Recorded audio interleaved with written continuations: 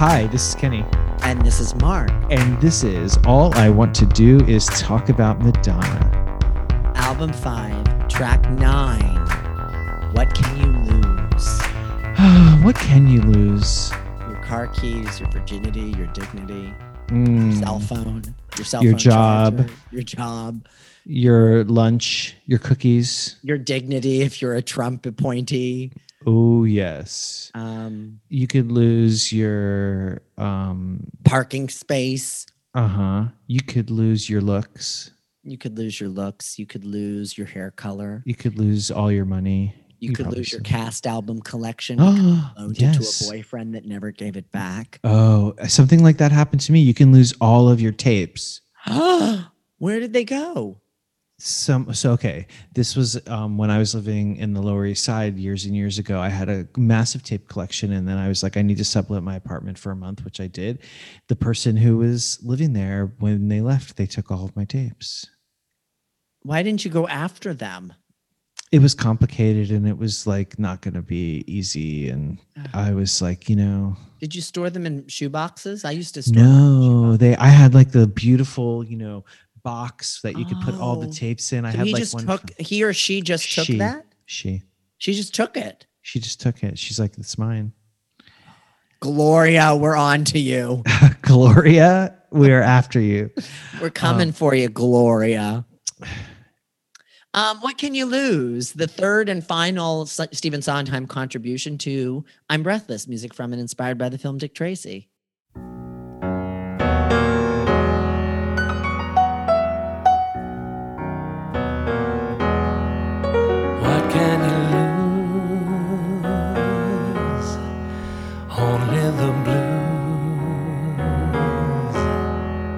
Why keep concealing everything you're feeling? Say it to her. What can you lose? Maybe it's yours. She's at clues. First of all, Mandy Patinkin's voice at the beginning of this track, I mean the whole track, but that she just lets him open the track up, or that's the way it was written. His voice is so beautiful. I can't believe it. Mandy Patinkin is a Broadway legend. He was in the original Evita. He played Che. He won a Tony for Evita. He was in Sunday in the Park with George as George, his most brilliant performance on Broadway that's captured on a PBS Great Performances film with his cast member Bernadette Peters, who is the only person I could imagine playing Breathless Mahoney besides Madonna. Agreed. And always makes bad jokes about Madonna when she plays Sing Sooner or Later. I'm on to you, Bernadette. We both have religious names. Oh, so funny. So funny, Bernadette. He was and is one of our just the gold standard of Broadway leading men. Agreed. I saw him do his solo Broadway show. Yeah. And I've never heard a more beautiful voice. Like the control he has over his voice, the range of it, the expressiveness of it. It also, to me, connects with Yiddish theater. I think this is partly why he also is, his voice is lauded, but it's really like, it's just, I've never heard anybody like that. Well, and this was during a period he had done some films. He was famously in the non-singing role in Yentl. He didn't sing in Yentl, which everyone was always like, why was he singing in Yentl? Including him, because he and it is a sort of thing of like, Barbara, why wouldn't you? Yeah, a duet with Mandy Patinkin. She was afraid. And he also, this was midway through a series of albums he made for CBS. He had an album called Mandy Patinkin in 1988. And then he has an amazing one called Dress Casual. I think you saw him on the Dress Casual show.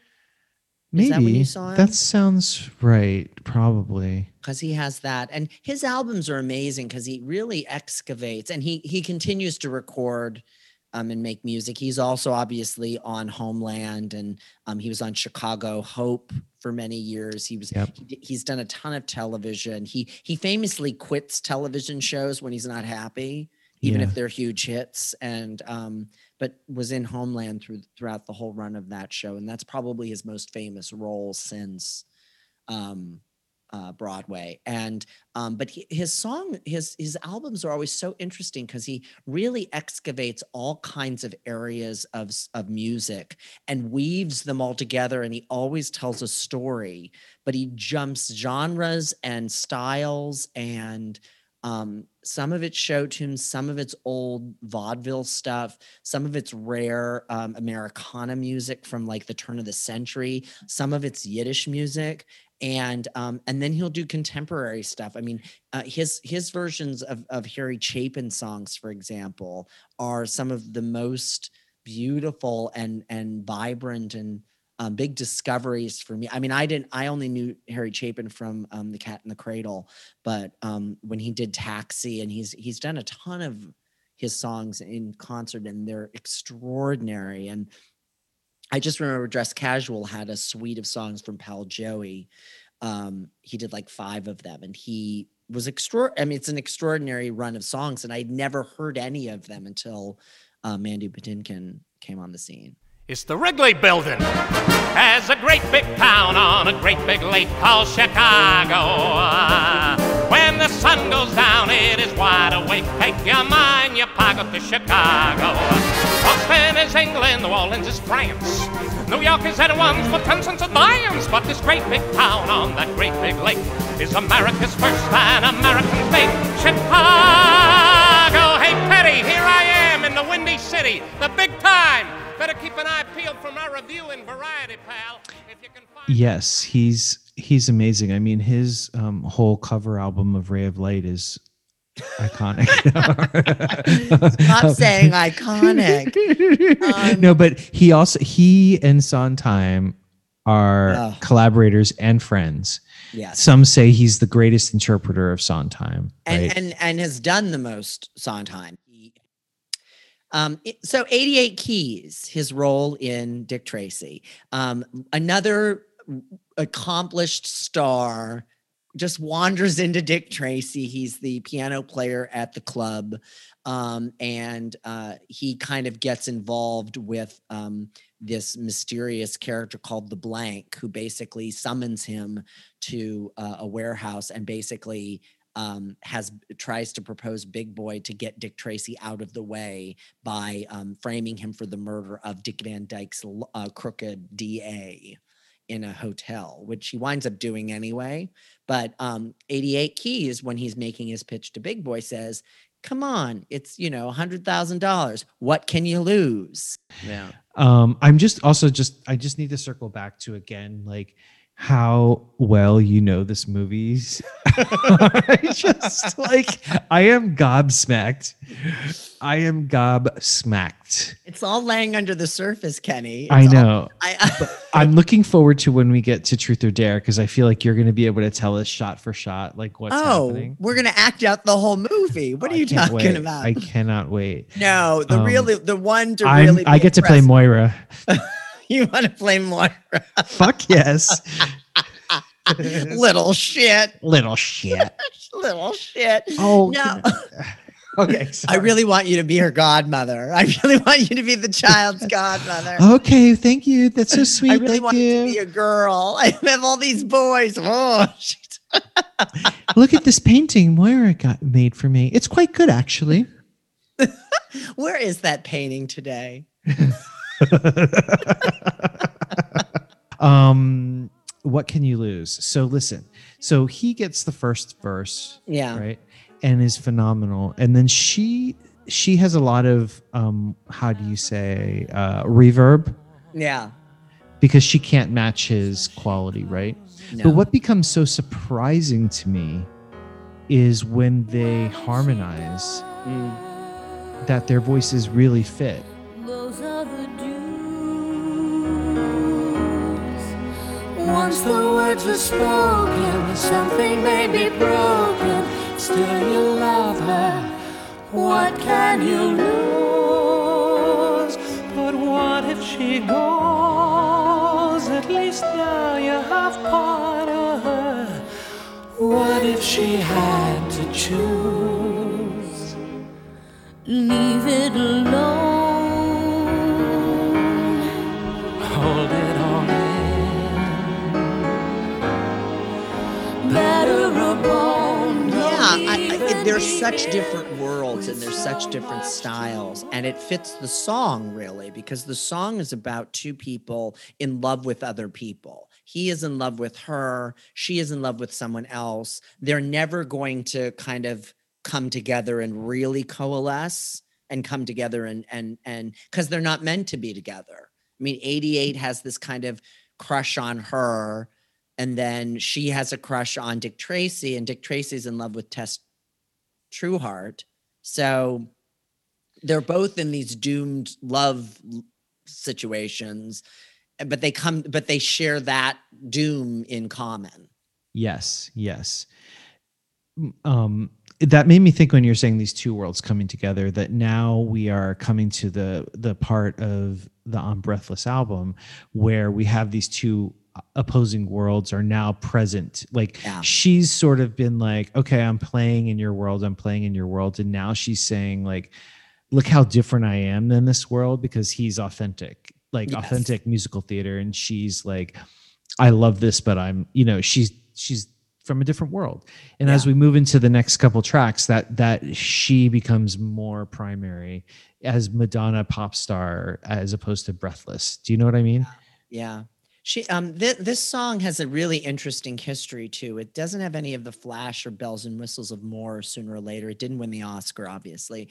And as well, the two songs Madonna doesn't do in the film, Back in Business and Live Alone and Like It, all of those have been performed a bunch. It's only in the last probably 10 years that What Can You Lose has really kind of become a really appreciated and beloved Sondheim ballad. Judy Kuhn has a beautiful version of this song. What can you lose? Only the blues. Why keep concealing everything you're feeling? Say it to him. What can you lose? What if it shows he's had clues which he chose to ignore? Maybe though he knows and just wants to go on as before. It's just a beautiful, and I've heard it done in cabarets solo, and it's just a gorgeous song of kind of yearning heartbreak. Almost kind of like it always feels connected to Send in the Clowns for me in this way of kind of like before the resignation of Send in the Clowns. You're kind of like, oh, well, I'm going to try this because I'm so heartbroken. What can I lose by, professing my love? And if they say no, then I'll sing Send in the Clowns and kind of wander off into the woods. I love that description of it. I think that's absolutely right. It's very understated. It almost slips by, but it really is it's the quietest moment of the album. Yeah. And in the movie, once again, and again, I'm teasing Kenny, about your disdain for Warren Beatty as a director, but this is another moment where like this beautiful song with these two amazing artists kind of gets chopped up and underscores what's going on in the movie. Yeah, again, it's like just let the song happen. I mean, you have them. Like, why are you working so hard? And I love the idea of 80. Well, and Mandy Patinkin does some great things with the role. He has this weird laugh in the movie that's very funny. He has this kind of laugh. Big Boy Caprice in anger smashes the piano bar down on his fingers, and Breathless defends him, and he starts playing, and he goes, "See, playing better already." And I just love the idea of him laying like, "Hey, Breathless, I wrote this song. Do you want to hear it?" And them doing it together after hours at the club. That's I what it love looks it. like. Yeah, yeah, because she just sort of sits down and is like, "Okay, let's do this." That's a character trait of Breathless that is underserved in the story, which is we do see her rehearsing. We see her doing. She's good at her job. Like we don't hear that. We don't talk about like actually she's like she's the centerpiece of this show that people come to see at this club. Like she works really hard at it and she loves the music underneath it all. Yeah. Does she love the music more than Dick? I don't know.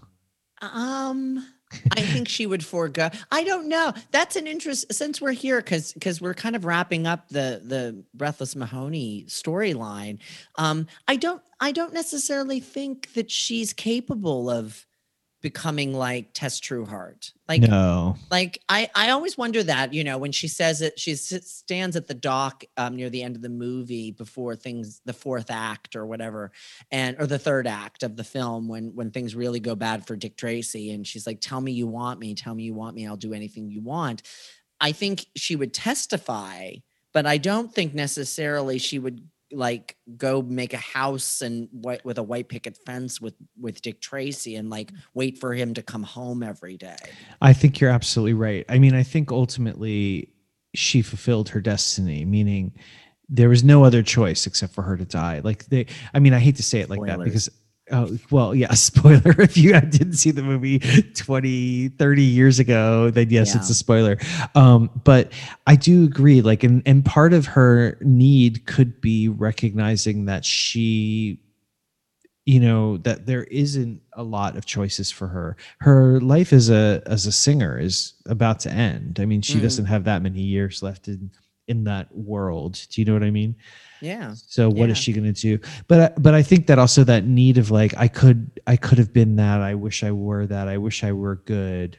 Yeah. I wish I was capable of making the changes I need to make to fulfill what you need. But now I'm wondering and worrying that we are like falling into stereotypes and tropes of femme fatales. Like, why can't a femme fatale turn good? Why Well, but that we're also, but there's a reason those tropes exist because of the storytelling structures of these kinds of stories. Like, there's always a dark and a light woman. There's the dark woman, and then there's the light woman, and the good girl and the bad girl, and the Betty and the Veronica, and it's sad that those two can't be the same person. I always like I've well, been thinking a Madonna lot of is the same. Madonna is both of those. Madonna is. Breathless Mahoney is not. Correct. She's always on the side she's always on. Mine. I mean, I think this is more and more interesting about like why she took this role and how it fits into a narrative that she's playing with and subverting continuously of like, you can see me in these lights, but actually this is just a character that I can shed and I'm not good or bad. I'm Madonna, I'm me. And in fact, no woman is just one or the other, like there's something, I don't know. This is a continuation of an intentionality in her work that only gets more and more clear over the next few years, like that this sense of like what my power is as a woman or how you see me as a woman and how I can subvert that is so interesting. I always keep thinking about those defining roles by actresses. I was thinking about like Batman 2, Michelle Pfeiffer's Catwoman, right? Yeah. The difference between Madonna in Dick Tracy and Michelle Pfeiffer in Catwoman, besides the obvious, narrative things, Madonna was on tour being Madonna throughout when the movie was coming out. So it's not like Madonna was I'm playing Breathless Mahoney and then leaving it for all of you to kind of just like sit with for a year before she resurfaced. She was